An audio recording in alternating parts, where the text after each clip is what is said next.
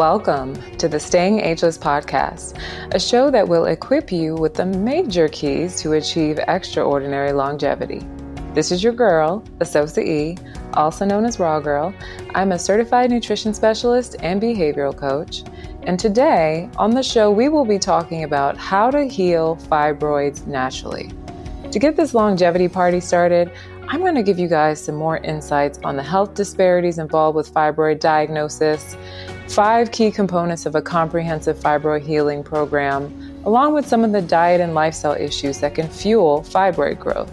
And later, we will speak to our incredible expert for today, Dr. Alan Warshawski.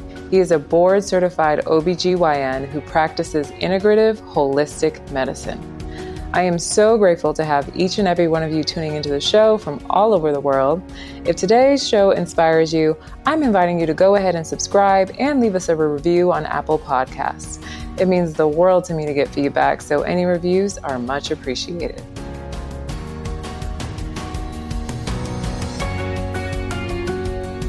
Okay, y'all, let's get all the way into it, okay? This topic is really near and dear to my heart because fibroids affect so many women, and Black women in particular are more vulnerable. In a journal article published in 2014 in the American Journal of Obstetrics and Gynecology, it was entitled "The Health Disparities of Uterine Fibroids for African American Women, a Public Health Issue." It delved deep into the differences in treatment. So I'm going to actually literally read sections from this journal article here and link it in the show notes.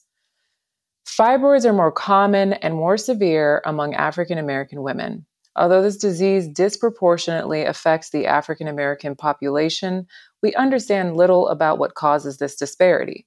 Fibroids should be considered a public health issue, given the magnitude of the problem and the cost of the healthcare for this disease. In addition to having a greater lifetime incidence of fibroids, African American women have a 3-fold increased age-adjusted incidence rate and a 3-fold increased relative risk of fibroids when adjusted for other confounding factors. Some investigators suggest a doubling risk for Hispanic women, whereas others suggest that only African American women have an increased risk. African ancestry is considered a key risk factor for the development of fibroids. That is clear. African American women have fibroids diagnosed at earlier ages, are more likely to be symptomatic, and are likely to have different responses to medical treatment than white women. The size and growth rates of fibroids are greater in African American women, and they are more likely to undergo surgical intervention than any other racial group. Approximately 42 per 1,000 women are hospitalized annually because of fibroids, but African American women have higher rates of hospitalization, myomectomies, and hysterectomies compared with white women. Surgical treatment for fibroids is especially prevalent among African American women because of both an early age of onset and more symptomatic disease.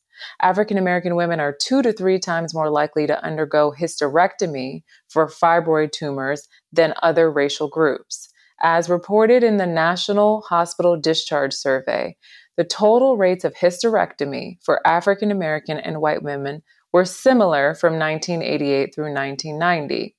However, fibroids as the primary indication for hysterectomy was much higher for African American women, 61%. Versus 29% for white women.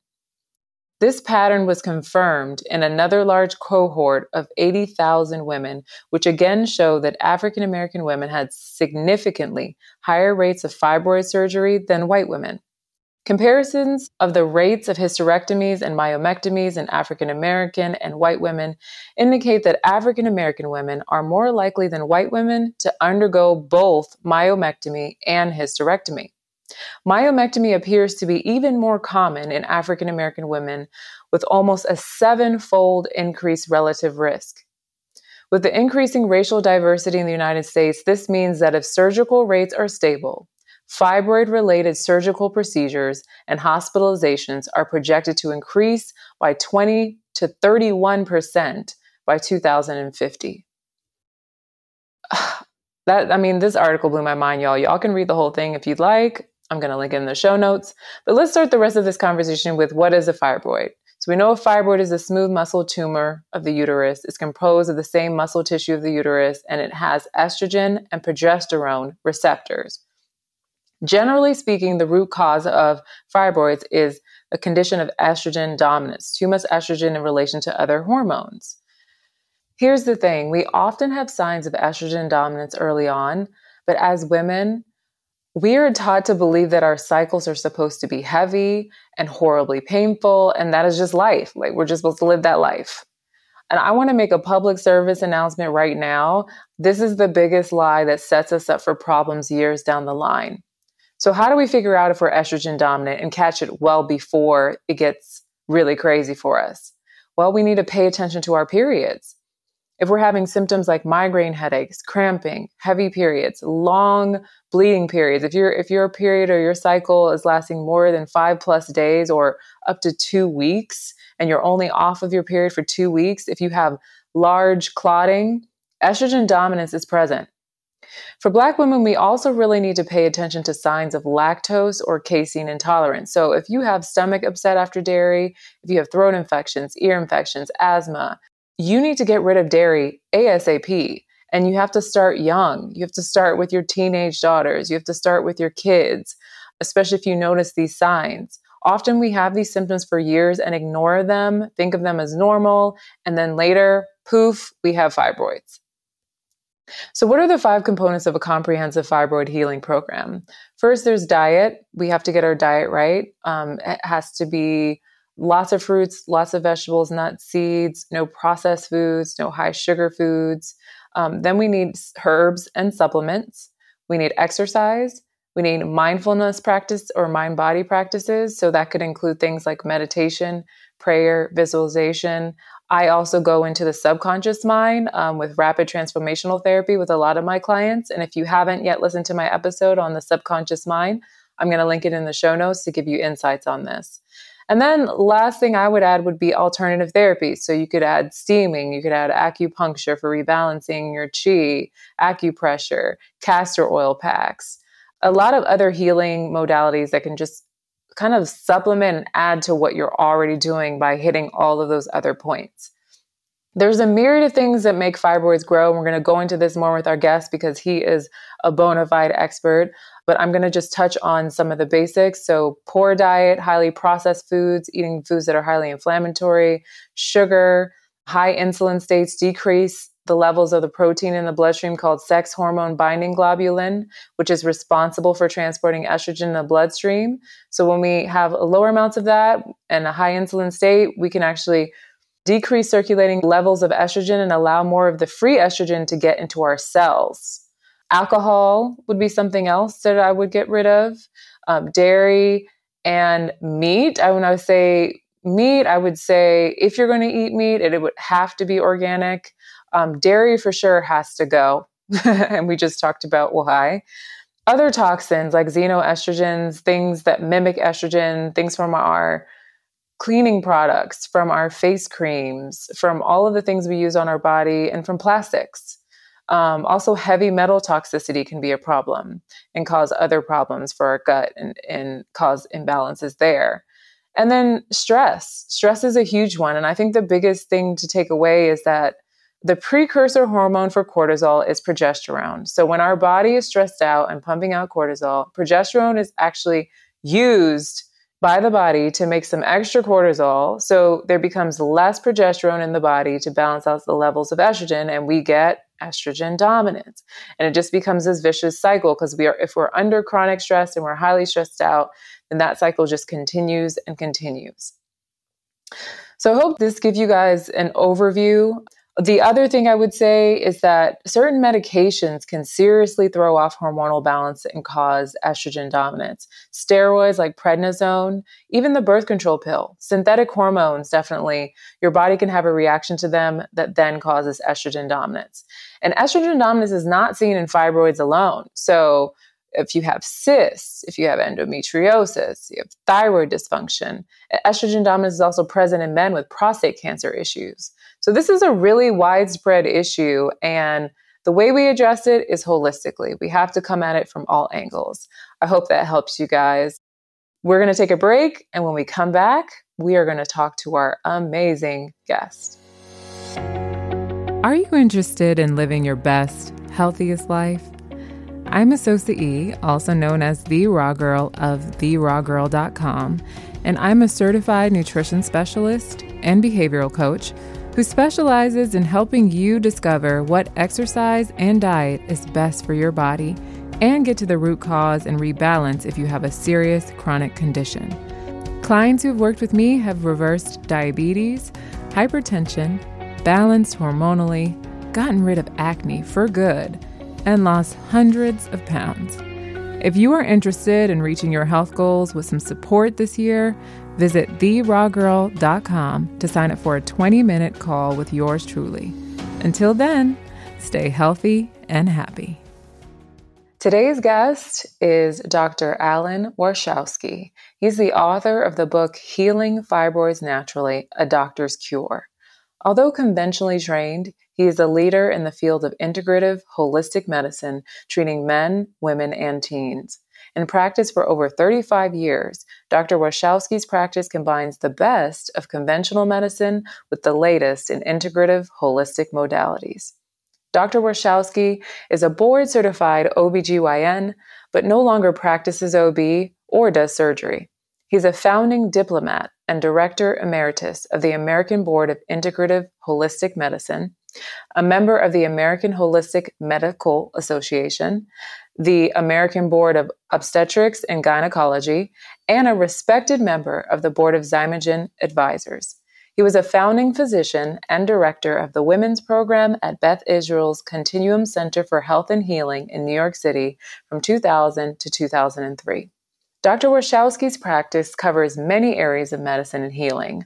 Some of them include the following: bioidentical hormones for men and women, fibroid tumors of the uterus, adrenal and thyroid metabolic assessment, food allergies, weight loss, chronic fatigue and fibromyalgia, chronic diseases, PCOS and endometriosis, menopause, andropause, and optimal aging.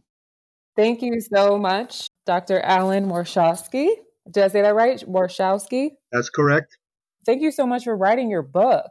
Your book, Healing Fibroids, A Doctor's Guide to a Natural Cure. That book basically was a lifesaver for me because I was looking for something to confirm what I was already doing. So I just want to say thank you first off for writing it. Well, you're very welcome, and thank you for giving me the opportunity to talk about it. Yeah, I think a lot of people need this information and they feel very alone when they're trying to walk the path of doing this a holistic way. What was the spark for you that led you from, because you were an OBGYN, so how did you get into actually focusing on the healing and not just the procedures? Well, I actually had one of those aha moments. I was in the operating room back in the day when I was doing hysterectomies. And one of my colleagues, I was waiting for my case to start, and one of my colleagues was doing a hysterectomy on a 40-year-old woman. You jump in, you take a look what's going on. It's always a learning opportunity. And she had a normal uterus. And I said to him, I said, what's your indication for taking out her uterus? And he said to me, well, I couldn't stop her bleeding. And at that moment, I had already been, involved with the holistic medical community, and I knew that there were other options. And that was the moment that I said, there's got to be other ways of helping these women through these medical and other kinds of issues without having to do invasive surgical procedures. So I started doing my own research and putting together some protocols. The most common reason for doing hysterectomies then and still now are benign uterine fibroids, which are extremely prevalent, as you know. And that's where I started focusing. And I started finding that even women who had had multiple myomectomies, surgical procedures just to remove the fibroids, I was finding that even in these women who were so difficult to control, we were having good success in preventing them from getting into the operating room a fourth or even a fifth time. Wow. Wow. You break down the different types of fibroids in your book. Can you go over that now? Is this, and I also want to know if general OBGYNs know about these different types or if it's just like, oh, she has a fibroid. No, the classifications and the types of fibroids are pretty fairly well mapped out. Okay. So most gynecologists would understand the different forms of fibroids and the problems that they may bring along with them. So from the least problematic to the most problematic, I would say the pedunculated fibroids are the least Mm-hmm. problematic. These are the ones that are attached to the uterus by a thin or a thick kind of a stalk. Uh, Mm-hmm. they generally don't cause problems. The only issue with them is that before the advent of CT scans and MRIs, many women had surgeries because these fibroids looked like ovaries. So, Mm. thinking that this might be a large ovarian tumor, many women had surgeries for unnecessary pedunculated fibroids. The next one would be subserosal. So now they're not connected by a stalk. Now they're actually within the body of the uterus, but growing more outside the uterus. These are the fibroids that indicate growth. These are the fibroids that women see when they lie down and they feel their belly and they feel bulbs Mm-hmm. coming from different directions. These are the subserosal fibroids. Now, in addition to creating large, increases of growth of the uterus and maybe pressure symptoms on other structures, intestines, kidneys, whatever, um, these fibroids may also cause heavy bleeding, but they're not really that problematic. The next one is intramural. Now they're not really pressing on the outside. Now they're within the wall of the uterus and maybe pressing on the interior, the endometrial area. These fibroids Mm. also increase growth. They could have all the same pressure symptoms, pressure on the bladder, etc. But they also, because of pressing on that endometrium, they can cause more heavy bleeding. And then the ones that Mm. are purely submucosal. So they're within the cavity itself. So they're in the cavity where a baby would grow.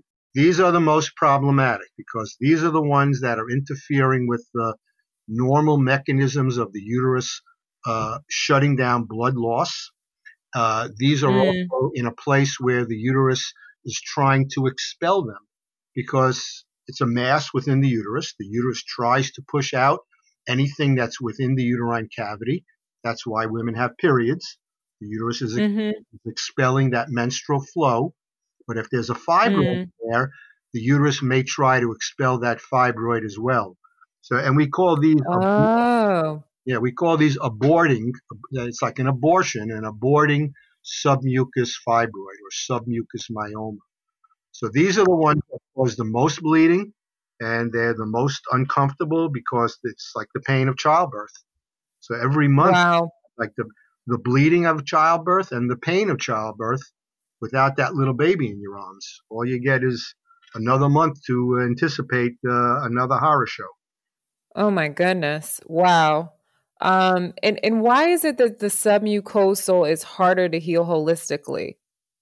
It just seems to be kind of away from the blood supply. So the blood supply to this area is not really that good, um, Mm-hmm. and these fibroids are kind of growing individually by themselves. They may have a stalk within the uterine cavity itself, and because of all the heavy bleeding and because of all the pain, and the so we also so we do a lot of castor oil packs and external ways of reducing inflammation. These external anti-inflammatory measures just are more difficult to get to that fibroid. There may be Okay. energy issues. I mean, because we also talk about energy imbalances. We talk about the second chakra, which is the energy area of the pelvis. The chakras are the energy centers we talk about in the Eastern traditions. And the second chakra energy is all about relationships, creativity, and abuse. And Mm. these issues may be hidden within these submucous fibroids. Obviously, this is not Hmm. Western perspective, but our approach is not purely Western in any way, shape, or form. So, in dealing with these energy imbalances, again, you kind of think, it almost seems like these fibroids are being protected at the very Mm-hmm. center of the woman's body. They're the most difficult to get to.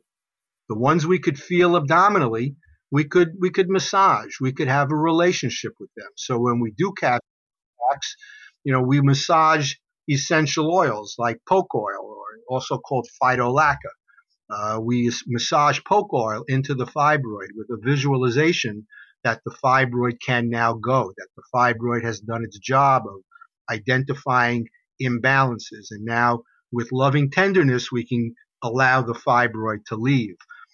But that's the submucous or the pedunculated fibroid that we could actually put our fingers on. The submucosal fibroid is much more difficult to get to. All right. That makes a lot of sense. So it may be harder to reach. Tell me, you were just talking about a specific oil other than the castor oil that I had never heard of. It's called phytolacca, so Phytolacca, Mm-hmm. also called poke oil, Poke. Mm-hmm. It's been used for quite a number of years. I've used it for 30 years for breast cysts. That's where so I do actually have what I call a holistic breast massage using essential oils, massaging them into the breast tissue, again with a meditation visualization exercise. Okay. And again, assessing now fourth chakra issues. So poke oil or phytolacca has been used to help shrink breast cysts and fibroadenomas. So I've incorporated into my use of the castor oil packs for that same reason. That's awesome.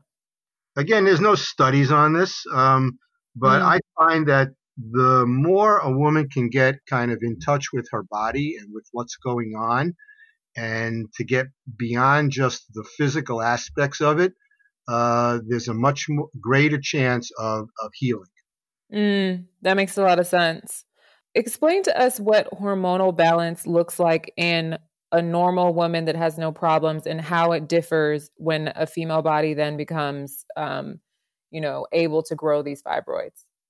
Well, the issue in growing fibroids has to do with what we call estrogen dominance.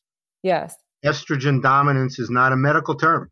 Even though you may feel that it makes a lot of sense, this was actually a term that was devised by Dr. John Lee. Dr. John Lee was the doctor that actually began using natural progesterone cream for many conditions that he felt were related to this estrogen dominance. Now, in the normal menstrual cycle, we've got basically two halves. The average 28-day cycle has a 14-day start, which we call follicular phase, where estrogen is the hormone of the moment. So estrogen is being produced during the follicular phase by the ovary, and then around day 28, ovulation occurs. Now, this is a very well orchestrated, just doesn't happen. It's a well orchestrated hormonal event. It has to do with other hormones like luteinizing hormone becoming peaked at a certain time. But and then after ovulation, progesterone is produced. And progesterone is produced for 2 weeks. And then if there isn't a pregnancy, the progesterone is there to support any potential pregnancy. If there's no pregnancy after the 14 days, the uterus sheds the lining. This is basically a progesterone withdrawal bleed. And then the next cycle would begin. So this is like a very well orchestrated situation, but in many instances, there's a problem with the production of progesterone in that second phase, which we call the luteal phase of the cycle. Now, this could happen for many, many reasons. It could be, something like polycystic ovarian syndrome. So PCOS is the most common endocrine disorder in women, and it leads to less or no progesterone being produced. We know that stress of all kinds leads to anovulation. So we know that during stressful times, famine, wars, etc., there aren't that many babies being born because women are not ovulating regularly. There's a definite effect of stress on the ability to ovulate. So, Yes. and then we've got, we could add on to that by looking at all what we call the xenoestrogens or ZENO foreign estrogens. These are now the environmental estrogens, things like the parabens and the phthalates and the BPA and the BPA. Yes. So these are now estrogens that are coming in through the environment. And many times our body doesn't have the mechanism, the metabolic mechanisms to get rid of these estrogens. So they build up in our systems, in men and in women, and they create the estrogen dominant state as well. So all of these kinds of issues would be part of the reasons for estrogen dominance. It could be related to detoxification issues.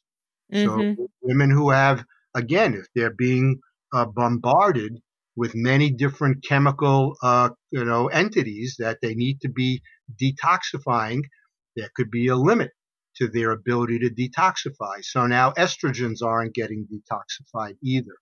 So many reasons for becoming estrogen dominant. And once you're estrogen dominant, then the cells in the body that respond to estrogen can overgrow. And one of these cells, the ones that we're talking about now, are the myometrial cells, the muscle cells in the uterus. They're responsive to estrogens, and they will grow in a state of estrogen dominance. You mentioned that there was that fibroid tissue had receptors for both estrogen and progesterone, but it seems as though people don't talk about progesterone as much. Is it more about the balance of progesterone, or can too much progesterone also fuel the growth of a fibroid? Well, that's very interesting, and this comes from the work that was started with the abortion pill, RU486, also called mifepristone. This is what they call a specific progesterone receptor modulator. So this would create a termination of a pregnancy because progesterone is obviously required for the success of any pregnancy. And if you interfere with that, you're going to have a miscarriage or abortion. So looking at the work of the abortion pill and then looking at other forms of this medication, they found that, yes, you could shrink fibroids by using progesterone. And this would be this would be the form of progesterone, synthetic progesterone that would interfere with progesterone's effects on the fibroids. Now, progesterone can have either beneficial or negative effects on fibroids, and that would depend upon what's going on with the individual woman. And we don't have ways of identifying these individualities, but we know there are different proteins in the cells. There's that one called BCL2, and there's one called BAX, and they're in balance. These, like everything else in the body, these proteins need to be in balance.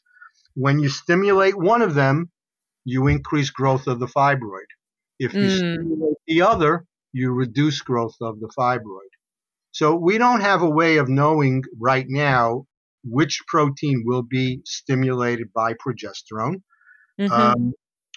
And my use of progesterone is usually in women who have smaller size fibroids, who are not responding to the estrogen balancing effect, and who need progesterone for other reasons. So women have severe premenstrual symptoms in addition to their fibroids, or they have other breast issues in addition to problems with their fibroids. These are women who may need progesterone, and a trial, so you try it for 3 months and you see if it's causing any growth or not, would be a reasonable thing to do. Okay. There are synthetics. There are synthetic progestins. So from the RU486, they've now developed one called ulipristal. This goes by, in the United States, it goes by the brand name of Ella, ELLA, and this is an emergency contraceptive. So again, this is a strong synthetic progesterone, progesterone receptor modulator that causes a miscarriage. In Europe, they're using a smaller dose of this, something called Esmaya, ESMYA, and they're doing 3-month protocols with this Esmaya, and they're seeing significant reduction in fibroids and Wow. significant reduction in bleeding. This has been worked on. It is approved in the UK and in the EU. Mm-hmm. The USA has not yet approved it. I'm not exactly sure why. Uh, Mm. there does not seem to be significant downsides. Right, right. Wow, that's great to know. Let's talk about the gut. What role does the gut play in estrogen metabolism? I don't think a lot of people think about the gut when they think about estrogen dominance or rebalancing hormonally. Well, I would say that probably close to 100% of women who have symptomatic fibroids have intestinal bacteria imbalance. Huh. And I would say that this is something that has been agreed upon by other functional and integrative holistic practitioners who work with these chronic conditions regularly. And the reason for this, again has a lot to do with stress. Uh, Hmm.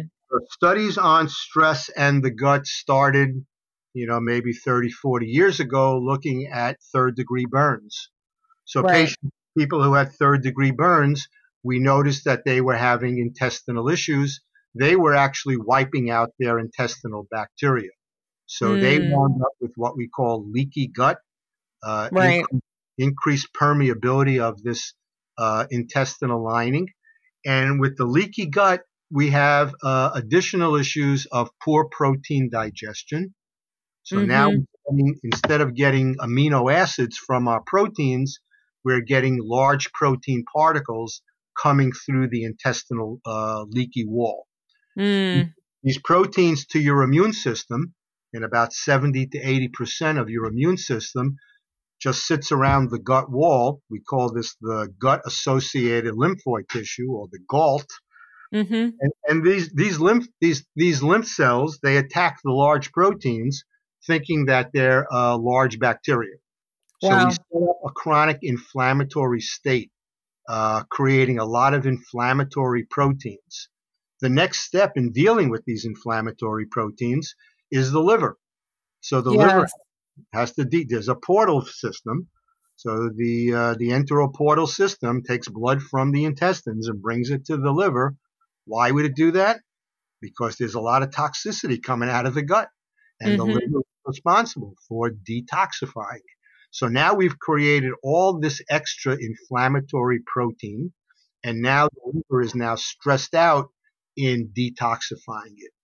If the liver is stressed out in detoxifying all these inflammatory chemicals, it's also going to have difficulty, metabolizing and eliminating the estrogens, because it's losing its ability. So now we have a combination of estrogen dominance and inflammation, and that's the terrible duo. That's the Ah. dynamic duo that will drive fibroid growth. It's not just estrogen dominance. Estrogen dominance, you may get some small fibroids, but without the inflammation piece, you're not going to get large fibroid growth, because Right. inflammation actually increases other proteins in the fibroid, one in particular called VEGF, VEGF, the vascular endothelial growth factor. Mm-hmm. This is a growth factor that grows blood vessels. Wow. So now we've got a little bit of a fibroid nidus, so maybe a few or a dozen or 100 little fibroid cells, maybe about a centimeter or so, nothing you could even feel. Yeah. We wouldn't even see it in an ultrasound. But now and there is some estrogen dominance here, Right. but now if we add in the inflammation piece, and this could be coming from the gut, this could be coming from, joint problems, this could be coming from the mouth. We now know that periodontal disease, gingivitis, the inflammation doesn't know it's supposed to stay in the mouth. It goes wherever. Mm-hmm. We've Mm-hmm. got patients with Alzheimer's with bugs from the mouth in the brain, and patients with heart disease with bugs from the mouth in the heart. So why Right. can't we have bugs from the mouth in the uterus? I would Mm. say that we probably do, or if we don't have the bugs, we at least have the inflammatory effects. And now these little 1 centimeter nidus of abnormal cells develops a blood supply, and now they could grow even more. So the more inflammation, the more the fibroids will grow. Hmm. What's the most common thing that you remove from your patient's diet when you're trying to heal their fibroids holistically? Gluten and dairy. Those are the two most important. Okay.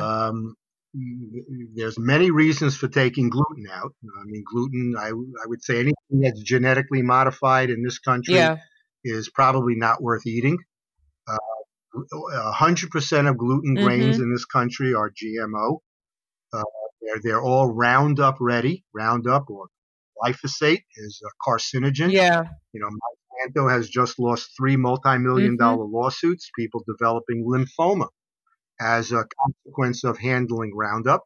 Yeah. So that's one reason why gluten is a poison. The other thing is that gluten actually increases leaky gut. So there's a protein called zonulin. Yes. It's a well-described and well-researched protein that, when it's produced, will increase gut leakiness. Probably the most well-known manifestation of leaky gut is a disease called cholera. So cholera, you're just pouring fluid out of the gut. And cholera is probably the highest disease with the highest level of zonulin. But gluten, in and of itself, will increase zonulin levels. Gluten, when it's not well when it's not well digested, creates gluteomorphins, which are like morphine-like. Sounds like morphine, and it is a morphine-like compound that has all kinds of effects in the brain and elsewhere. So gluten is not a good one. And then most people are dairy sensitive. They think that they have problems with lactose, with milk sugar, and they have lactated milk or lactated dairy products. But the problem is usually not lactose. They're usually not lactose intolerant. They're usually casein intolerant. It's, again, the protein. And when you don't digest casein, you create caseomorphins. Again, a morphine-like compound that has deleterious effects in the body. So those are the two I think most important. I think corn and soy are probably close because those are also totally genetically modified, either to be Roundup ready, or Dow Chemical got into the action with their 2,4-D. It's a pesticide that they made from Agent Orange. Orange, maybe some of your viewers have heard of, came from the days of Vietnam. That was the defoliant that they used, and we still have service people suffering the damages of Agent Orange. And now we're using a portion of it in our food, our so-called food. So GMO foods and dairy and gluten should come out. With leaky gut, the problem is, though, people develop acquired sensitivities. So maybe gluten and dairy are sensitivities that you were born with.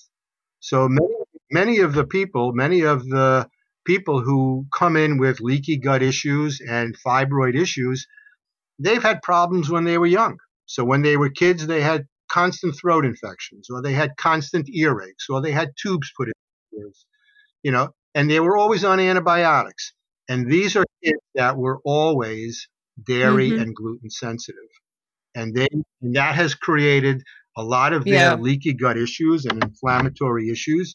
But because of the leaky gut, they've now acquired other sensitivities to things that they eat a lot of. So food that you're eating a lot of, whether it's eggs or citrus, or coffee or alcohol, or any of the other potentially allergenic foods, you could be sensitive to those as well. And if you continue to eat them, you're not going to get rid of the inflammation, because every time you eat them, your immune system is going to say, aha, here's that bug again. We got to attack it and create that chronic inflammatory state that's going to drive fibroid growth. So the first step is we do a detox. We do a 3-week detox. So the 3-week detox allows us to identify foods that people may be sensitive to, and then we reintroduce one food at a time. And see if they have a reaction to the food. If they do, we keep it out. Now, other foods that can be creating inflammation are the foods that contain what we call lectins, Lectins. A lot of this comes from the work of Dr. Stephen Gundry, who identified the lectins in foods that could be damaging to our immune system. So there are certain lectins in fruits and vegetables that we can eat because, according to the theory, we have evolved from tree dwellers. So we've evolved from animals that lived in trees, and their digestive bacteria have gotten used to those kinds of lectins. So anything that grows above ground or off the ground are foods that we could eat. But we have not evolved from the grazing animals.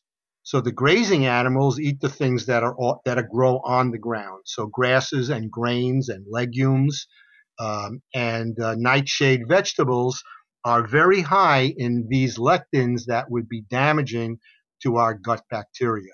So we take out the lectins as well during that 3-week detox. Now, the most part of the detox is a week that we do no protein. So there are a lot of things to eat. You know, we call this an autoimmune paleo type diet. This is the most anti-inflammatory type of a diet. During the 3 weeks, there's 1 week that you're not eating any protein. Why? Because we want to take away the protein that's driving the inflammatory reaction. We give you all your amino acids in a pre-digested powder so you can get your amino acids. Otherwise, the body would break down lean muscle and intestinal lining, and that would be counterproductive. So we give back the amino acids, but there's a week with no protein to allow the gut to heal and to support detoxification and to reduce the inflammation.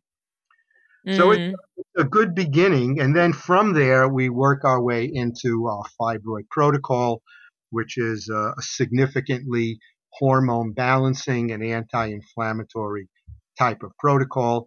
And we could either stick with the autoimmune paleo diet if people like that, or we could try adding back one food every few days, making sure that the body is not going to give some kind of indication that the immune system is still reactive.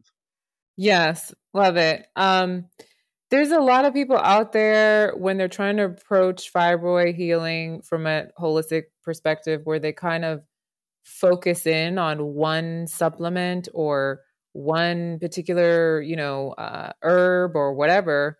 What I loved about your book was that you broke down 5 different components of healing that need to be included. Can you talk a little bit about those?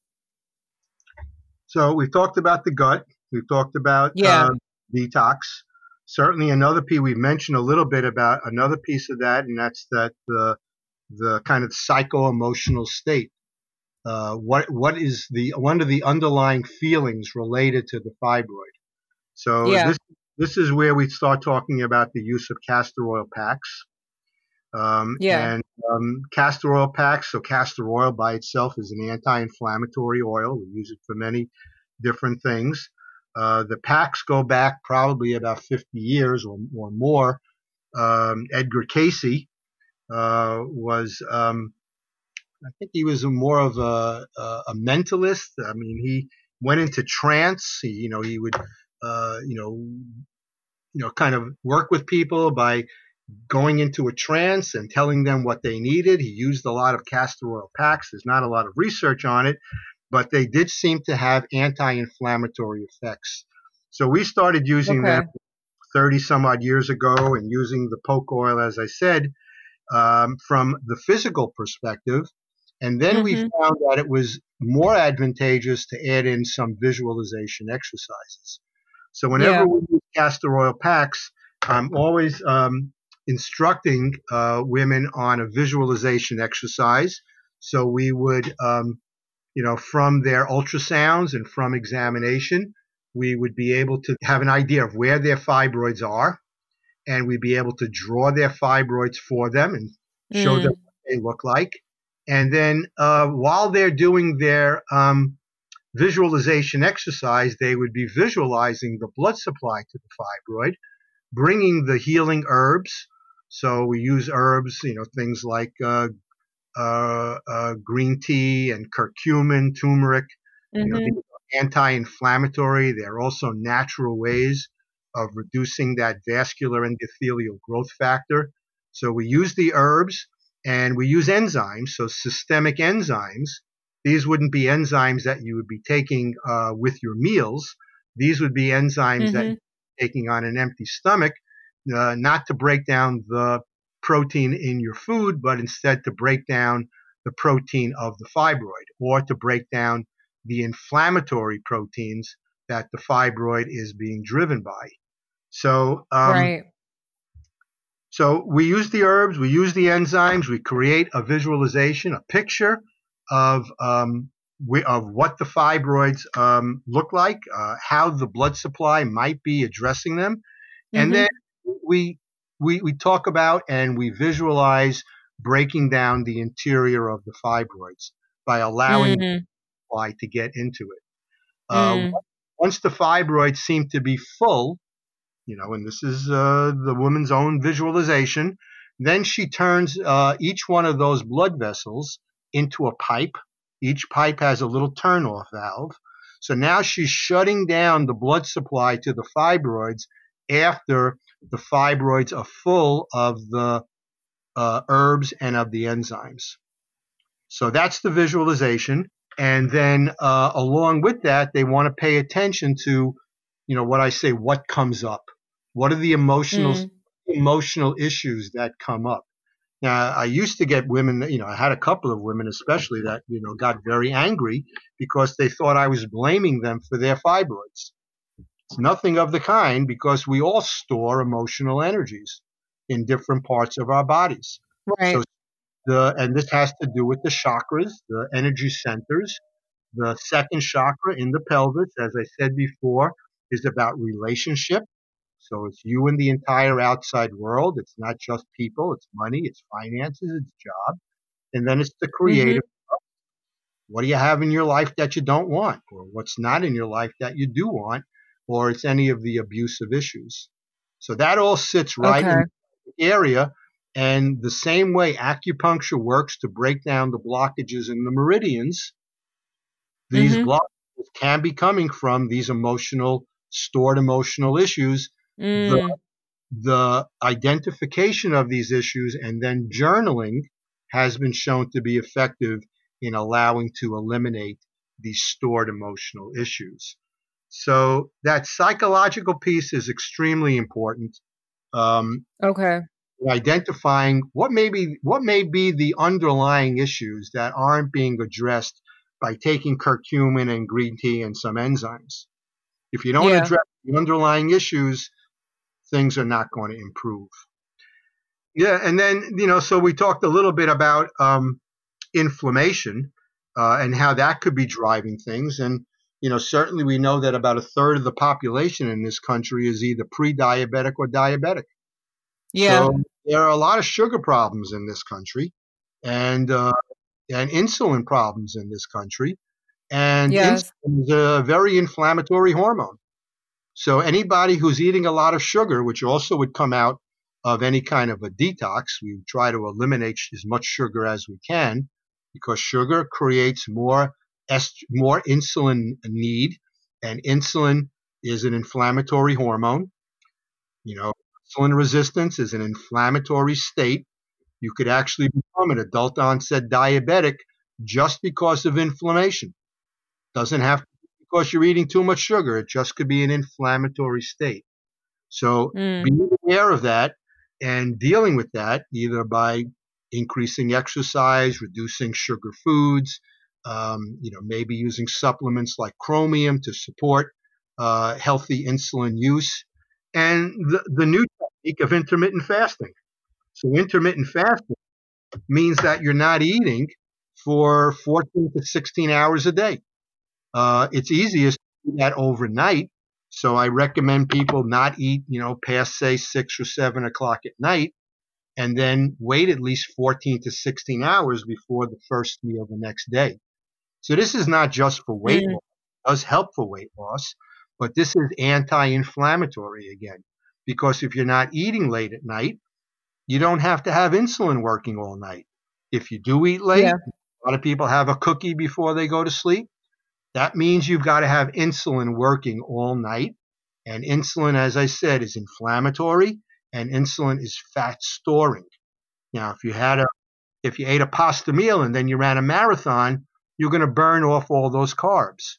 But if you eat that pasta dish and then you go to sleep, you're going to store all those carbs as fat. You store them as triglycerides Mm-hmm. in your muscle, in your liver, and in your belly. And what is that? We used to think that fat was inert, that fat didn't do anything. It just sat there. Now we know something completely different. We know that fat, adipose tissue, are hormone factories. And the hormones and the chemicals that they produce are all inflammatory.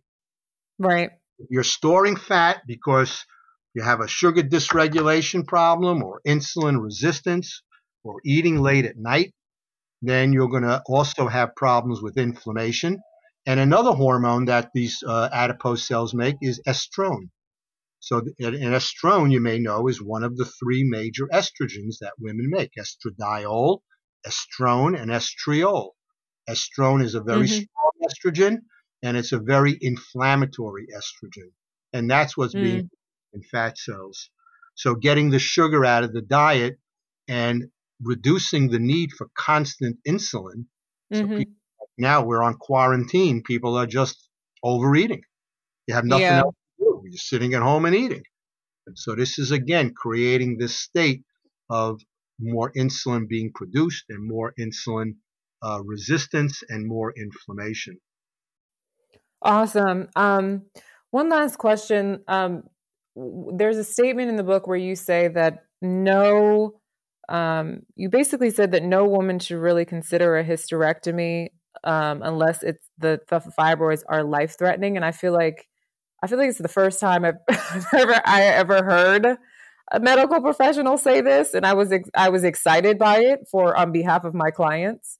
What are some of the common dangers of hysterectomy or myomectomies or those procedures? Well, the worst consequence is death. I mean, there is Yeah.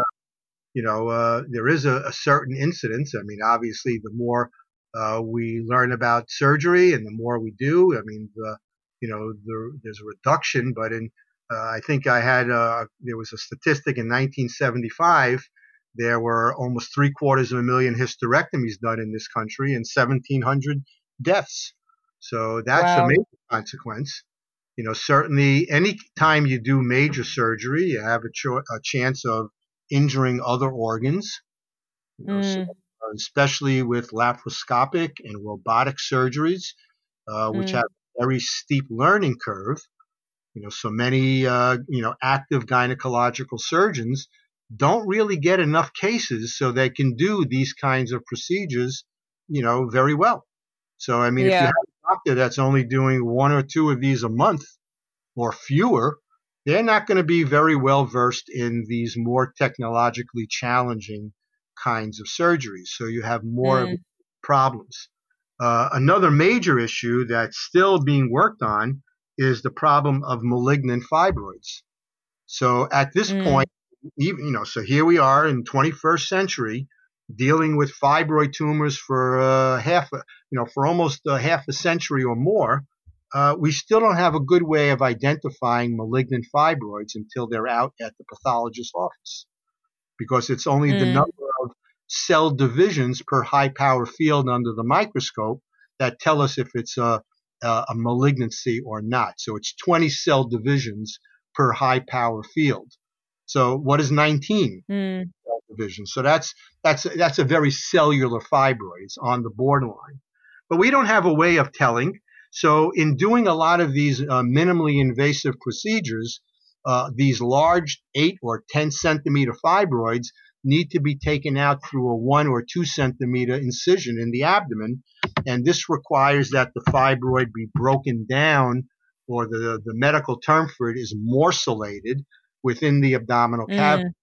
And when they were doing this, they started to find that they were morcellating some malignant fibroids, and this was disseminating malignant fibroid tissue throughout the abdominal cavity. That's Wow. because these malignant fibroid cells are extremely invasive, and these Yeah. women there's no cure for metastatic leiomyosarcoma. So now they're doing the morcellation procedure within a bag within the abdomen. So Mm-hmm. first you get the fibroid, and then you put a bag through your 2 centimeter incision. You inflate the Mm-hmm. bag in the abdomen. You put the fibroid in the bag. You break down the fibroid, and then you take it out little by little. But just in explaining that to you, you could see how potentially complicated and what the learning curve Mm-hmm. like that might be. And to this day, I still have many patients come to me that their gynecologist told them they should have a hysterectomy because of their Mm-hmm. fibroid. And I would say, well, if you need surgery, why not just take the fibroid out? And the response is, my doctor says it's not going to work that way. Well, it's only not going to work that way because the doctor's not comfortable doing it that way. Mm. So there are a lot of difficulties related to the removal of fibroids, whether it's by hysterectomy or by minimally invasive techniques. And a lot of it has to do with the very steep learning curve on these new procedures. Okay. This has been amazing. Where can people find you online? And where I bought your book, I think from like Google Play, and then I was like, oh, I need the hard copy, so I bought the hard copy. Where can they find you online, and where can they find this book? Well, my website is drallan.com. So that's both Mm-hmm. DoctorAllan.com. And Mm-hmm. the book is on Amazon. Okay, awesome. We have many patients who come in from the Middle East, and I'm still trying to figure out why Wow. there's such a large fibroid population in the Middle East. I would only suspect it has to do with the petrochemical industry and a lot of the Yeah. environmental toxins in that area. But they're getting a hold of the book.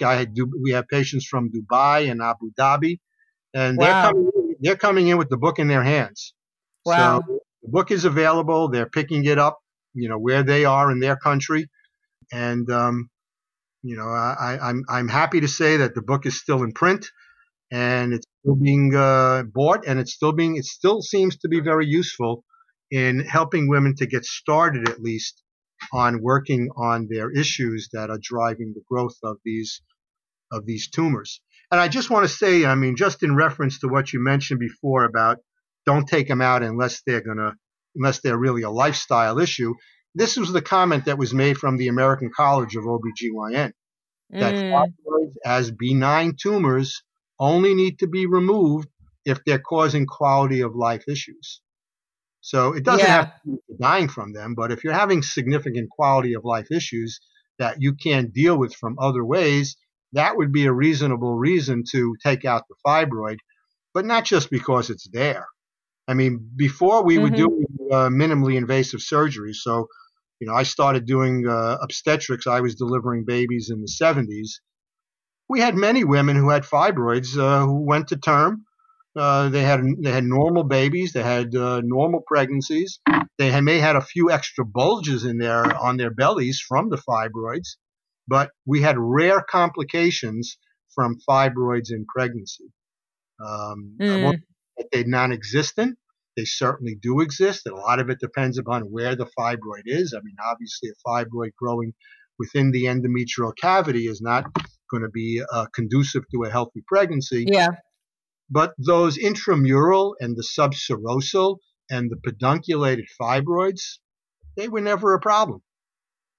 They were Yeah. never a problem during a pregnancy, and most women, unless, like I said, their gynecologist talked them into it, they didn't have hysterectomies. Thank you so much, Dr. Allan. This has been really informative. I think it's going to help a lot of people, and I really appreciate all the work that you're doing. Thank you so much again, Associa, for giving me the opportunity to talk about something that I'm very passionate about.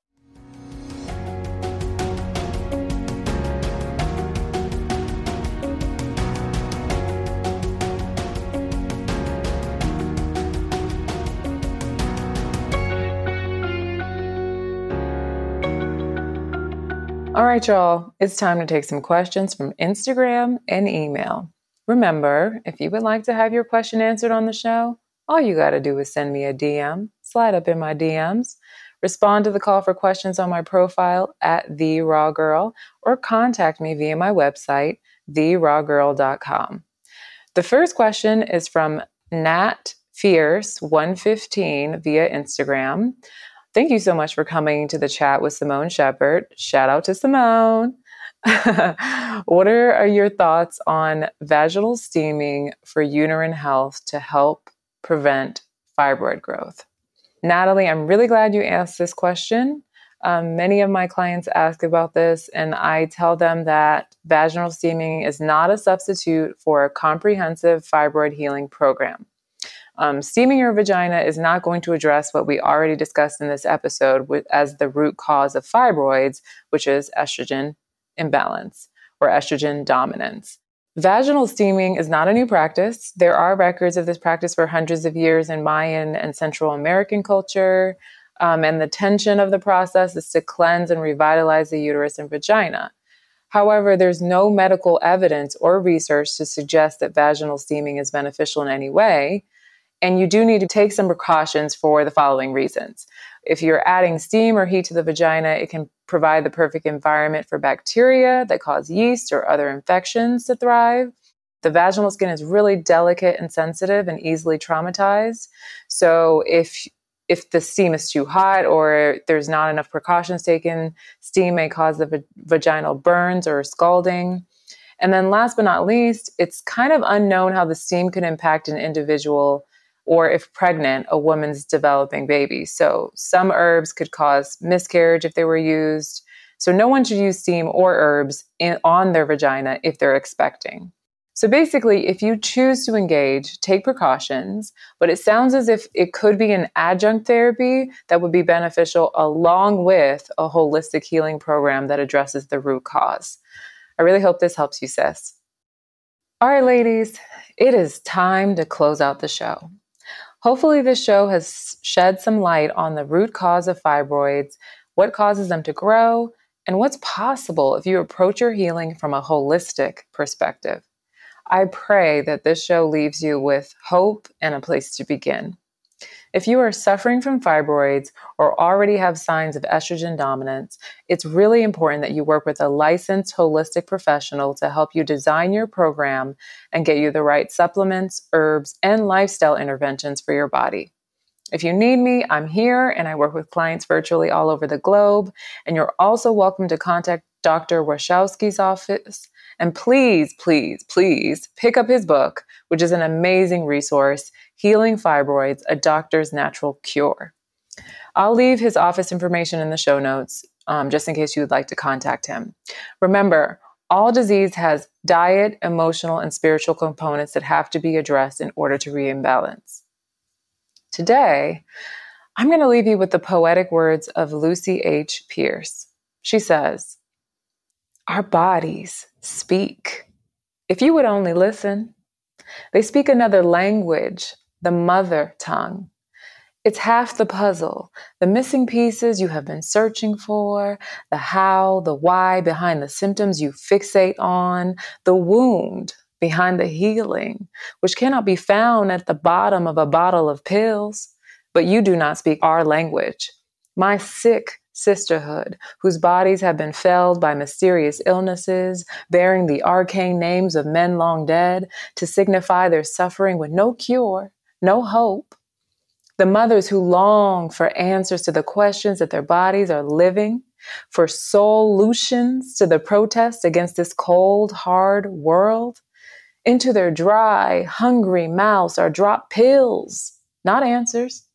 Prescriptions and descriptions of the symptoms, not cures or laws to halt the toxic corporate world that is allowed to carry on felling us like trees in the Amazon.